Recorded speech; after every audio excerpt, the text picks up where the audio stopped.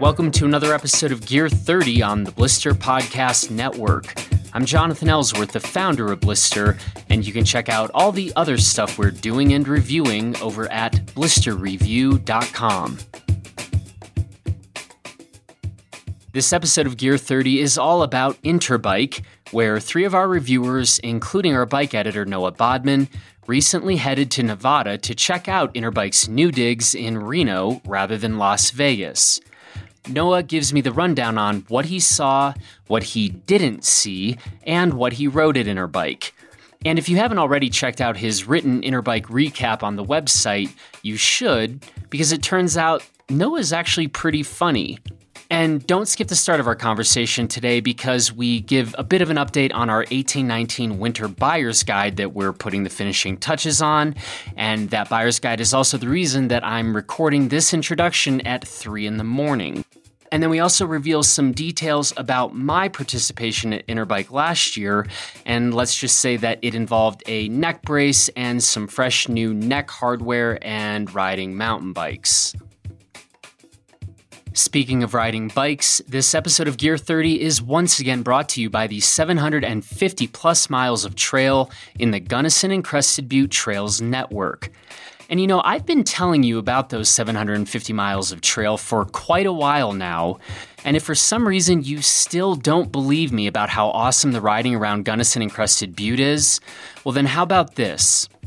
The trails are so good, and it's such a phenomenal area, we're just going to move there.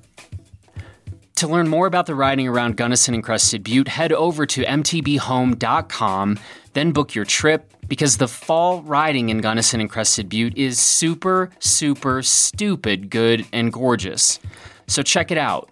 Go. Now. And on that note, let's talk more about bicycles with the occasionally incisive, but always charming Noah Bodman. Noah, how's it going today? Pretty good. How you doing today, Jonathan? I'm doing great. We are currently in the throes of finishing up our 200-page buyer's guide. So we are in that lovely land where, you know, showers just basically don't happen and every waking moment is pretty much on this buyer's guide, though we do have a bunch of other things kind of going on, so we're balancing that out. But the one thing I will say, we've talked in past years about how like it's just utter sleep deprivation when we're doing these big, massive winter buyer's guides. This year, the mandate has been like to get more sleep. And so I keep checking in with the crew, and I think we're all doing better than we have in past years. So you know, I think, you know, the tale of torture is less than it has been in the past, and we are all very, very happy about that. I bet that'll make your copy editing go a little more smoothly. That should. So anyway, I'm still not sleeping that much, but that's for other reasons that are actually less related to the buyer's guide. So yeah, I'd say all in all, things are very good right now. But I wanted to talk to you because I've been on the road pretty nonstop, and you were just out with some of our other reviewers at Interbike, and I haven't even had a chance to really debrief with you. So that is the point of this conversation today.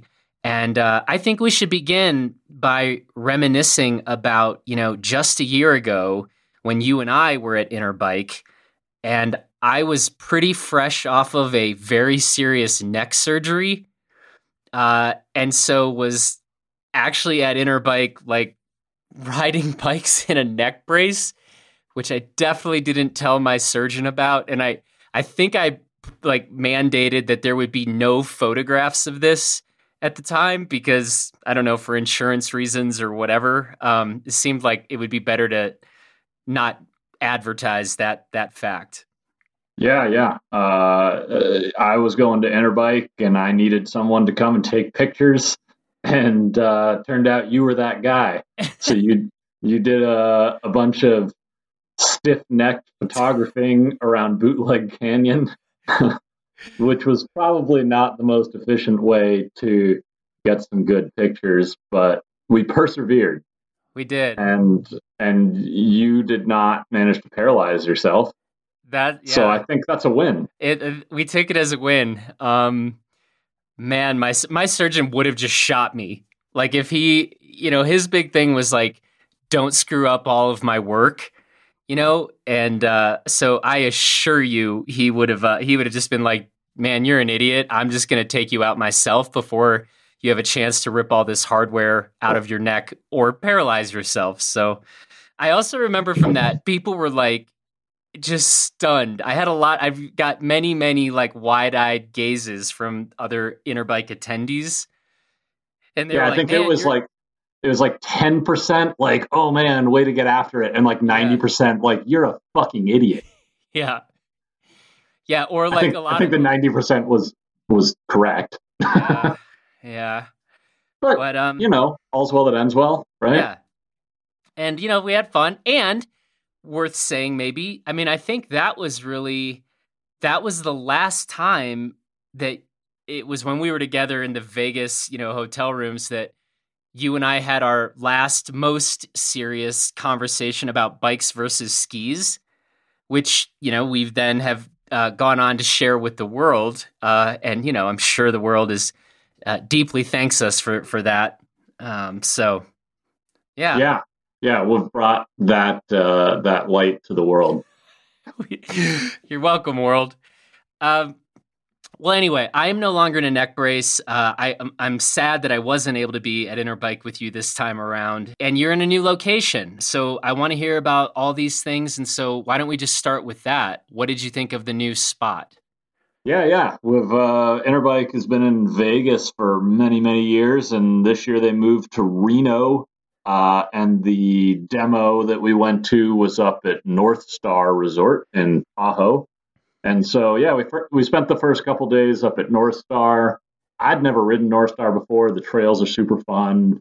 Just moon dust and boulders is pretty much how I'd describe it. Mm-hmm. But they've got some fun jump trails and some fun tech.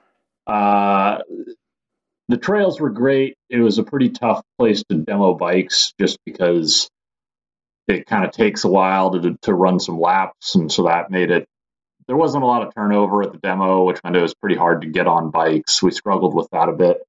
But there were some good companies there. There were some companies, some of the more European companies like Mondraker and Canyon, that have now come to the U.S. in the last couple of years, but we haven't had much of a chance to get on their bikes just since they haven't had as much of a North American presence. So we did get some time on a couple of the Canyons, the new Spectral, the Torque, and then on Mondraker, we got on the Foxy, both with 29 and 27.5 wheels. And then we got on some other bikes from Da Vinci, from Pivot, rode the new 429 Trail. And I rode some e-bikes, which was, Wow. yeah, always interesting. I rode an e-fat bike from Bulls, which was a pretty good time. I was mostly riding it because I needed to take some pictures of one of our other guys that was, I think, riding a Mondraker. But then I also did a few laps on the new Pivot Shuttle, which is their like $10,000 e-Wonder bike. Wow. It's like I think it's a 150 mil travel bike, with good trail bike geometry. It's light by e-bike standards. I think with pedals, it was right around 47 pounds, which is light in the world of e-bikes. And yeah, I ran it down everything from tech trails to jump trails. And yeah, it's an interesting experience. I can see why people like them. I think like my super cynical take on it is that it climbs like a shitty dirt bike, it descends like a shitty trail bike, and it costs as much as a shitty car. But that is admittedly fairly cynical, because it's a super nice bike and it rides actually really well. I mean, I feel like you're walking. I feel like you're walking it back I feel like you're walking your claims back very quickly. No, every one of my individual claims is correct. It's just that, taking a shitty dirt bike and a shitty trail bike for the cost of a shitty car and smashing it all into one machine, it actually yields something that's pretty cool. Case in point, Zan, one of our other reviewers, he was riding, I don't recall what he was on that lap, maybe one of the Mondrakers, and he waited in line for the gondola. I just pedaled the e-bike up the access road, and I beat him to the top of the lift by probably 8 minutes. Wow. I could average 10 miles an hour uphill without breaking a sweat. And so, it feels like cheating. Yeah. But then we got on the trails, and I was riding all the same stuff down as Zan was. In the techie stuff, Zan could definitely pull away from me. The e-bike, the extra weight is a bit of a handful when things get slower and techier, which there's plenty of that at North Star. But on the jump trails, on Burmese jump trails, it actually rode pretty well. I figured out on the first jump that I can whip the thing pretty well. I just cannot pull it back. So it handles sideways landings just fine. But yeah, all in all, it's a pretty fun bike to jump, and I can see why people are excited about them on less technical trails, especially rolly trails. I think it would be a ton of fun. Mm-hmm. I didn't really have enough time on it to assess like battery life or any of that sort of thing, so that would all come into play. But yeah, they're cool, and as long as the e-bikes don't screw pedal bikes out of trail access by riding on non-motorized trails, then I think they are pretty cool. Yep. And to that point, because I'm with you on that, I might actually be in the market for an e-bike soon, which you and I can discuss at a later time. But definitely not. This would be for use on motorized trails. Is that what we say? Yeah, it's. I think that's still a discussion that's sort of getting worked out with the land managers, because obviously there's a difference between, a 450 4-stroke and an e-bike. Yeah. But there's also a difference between an e-bike and your traditional non-motorized mountain bike. Yeah. So I think there's some nuances that are still getting worked out, and it's probably going to take a little time for those to get completely worked out. But to Pivot's credit, who made the shuttle that I rode, they have some resources that they were pushing even at the demo to kind of help e-bike users figure out what trails they can legally ride on. Yep.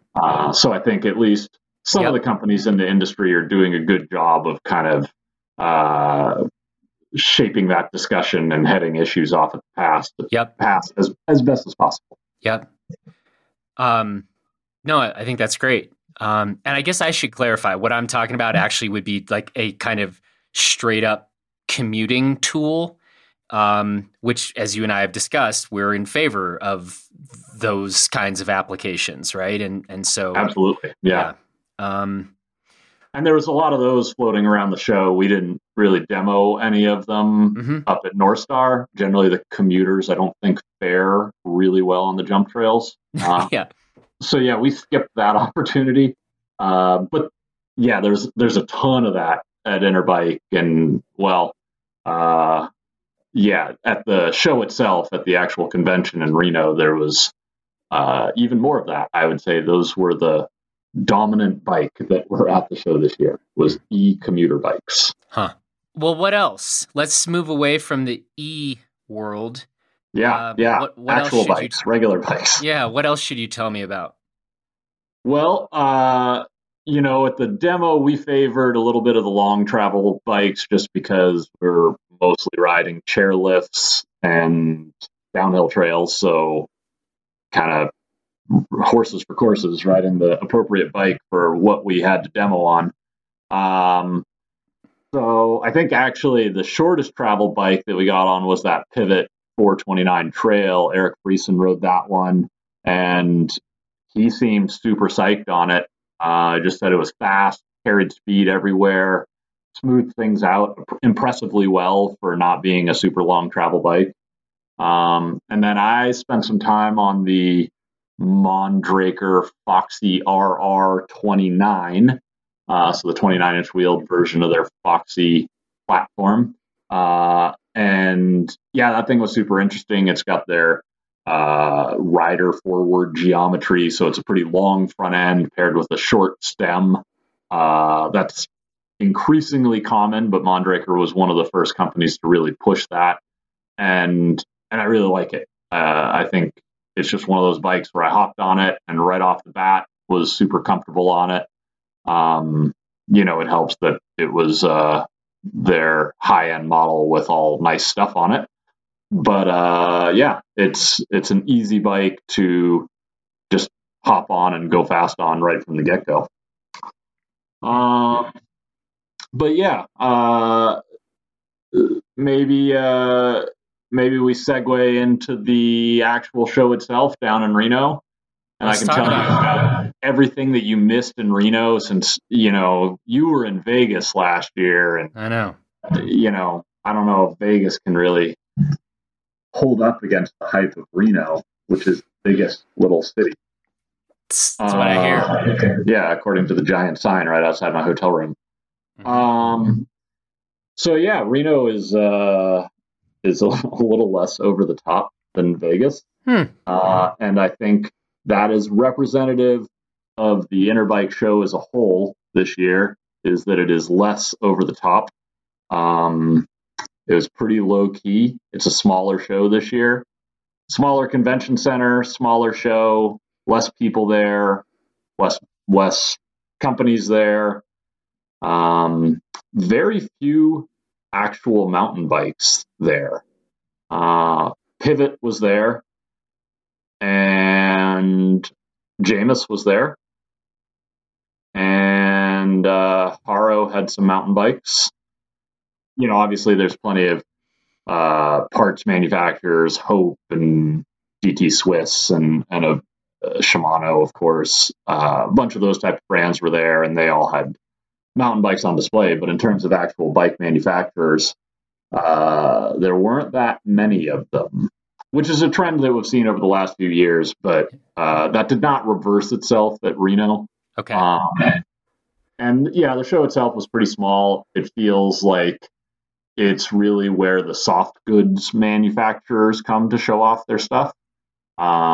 So lots of backpacks and knee pads and helmets and that kind of stuff there, which is great. It's good to see the new stuff, but not a whole lot in that realm that was real groundbreaking or head turning. I guess if I'm going to pick one noteworthy thing there, it'd probably be Oakley is venturing into the mountain bike realm with a helmet. There's a Greg Minar signature model, and then some non-signature models that are basically the same helmet but a different color. And it's a good-looking helmet. It's got some cool features on it. It's got this forehead gasket keep sweat out of your eyes that also looks like it would probably do a good job of creating a line of zips right above your eyebrows. But it's actually, I think, a cool idea, and the helmet comes with just a regular foam pad. So if you don't like it or it is giving you zips, then you can swap it out super easily. But mostly, I think it's noteworthy that a big company like Oakley is kind of venturing into that mountain bike realm. I don't know if they're going to dramatically expand their lineup. They kind of hinted that they had more stuff coming down the line. Most likely a full face, but no details whatsoever on that at this point.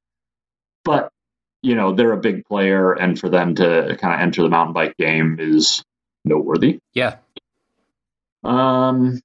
Other than that, there's a lot of e-bikes, a lot of like e-cargo bikes, a lot of e-commuting bikes, there were quite a few folding e-fat bikes, many of which had like 20-inch wheels. I didn't even know they made 20-inch fat bike tires, but they do.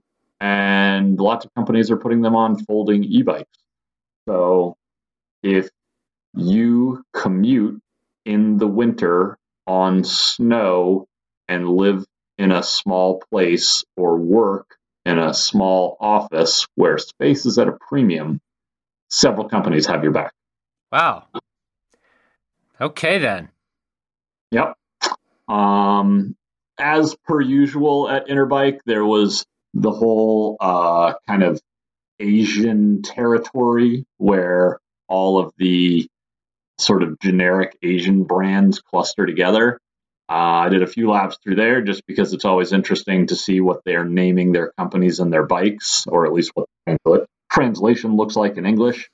I did have a couple of difficult, stilted conversations in broken English about the current situation with tariffs and how bringing bikes over from China is, I think they were saying it's difficult and expensive, or it will be soon. So there were concerns there. And I think I had some of those conversations with companies that I was familiar with and that spoke English. And I think there's broad concern around the industry that those tariffs are going to increase prices on just about everything. So that's a concern, and it'll be interesting to see how it plays out. But other than that, we did our little Interbike recap. So yep, people should check that out on the site. Yep. Single bike racks for lonely people, and okay. My first reaction was like, a single bike rack is for the solo riders. The fine folks at Kuat pointed out that there were quite a few people who commute part way. So like if you drive from your house in the suburbs to like the edge of the city at like a park and ride or whatever, and then you commute from there. So you get a little bit of exercise, but not, you don't make your bike commute so long. That's super duper exercise. Yeah. You don't want too much exercise. Right. I know you live by that rule. Right. I mean, you don't want to overdo it. So anyways, for those types of commuting folks, there are single bike racks from Kuat. I think Thule was showing one. Rocky Mounts had one. So you've got options if you don't want to carry more than one bike. And they're light. You can take them on and off the car pretty easily. Yep. Given that I have to get back to this buyer's guide, we need to wrap up. So thank you for your take on Interbike. And you and I will be working on some other things, I think, in the near future here. And hopefully we even may be seeing you soon, which we'll have to do some back and forth negotiation on, but that would be fun too. Yeah. I might let you go, and I'm going to get back to struggling with a Cushcore installation. Sick. Yeah. Okay. Hey, man. Thanks, and talk to you later. That's it for this edition of Gear 30. Thanks to Noah Bodman for the conversation, and be sure to check out his Interbike recap on our website, if only to read about the EasyLand e-bike. Then be sure to head over to mtbhome.com to learn more about the riding and the trail network in Gunnison and Crested Butte. And like I said, what more can I do to convince you how amazing the place is than to literally move there? Do I have to get like a Crested Butte neck tattoo or something? Finally, thanks to our podcast producer, Luke Alley, for his work on this episode. And we will talk to you again very soon. Take care, everybody.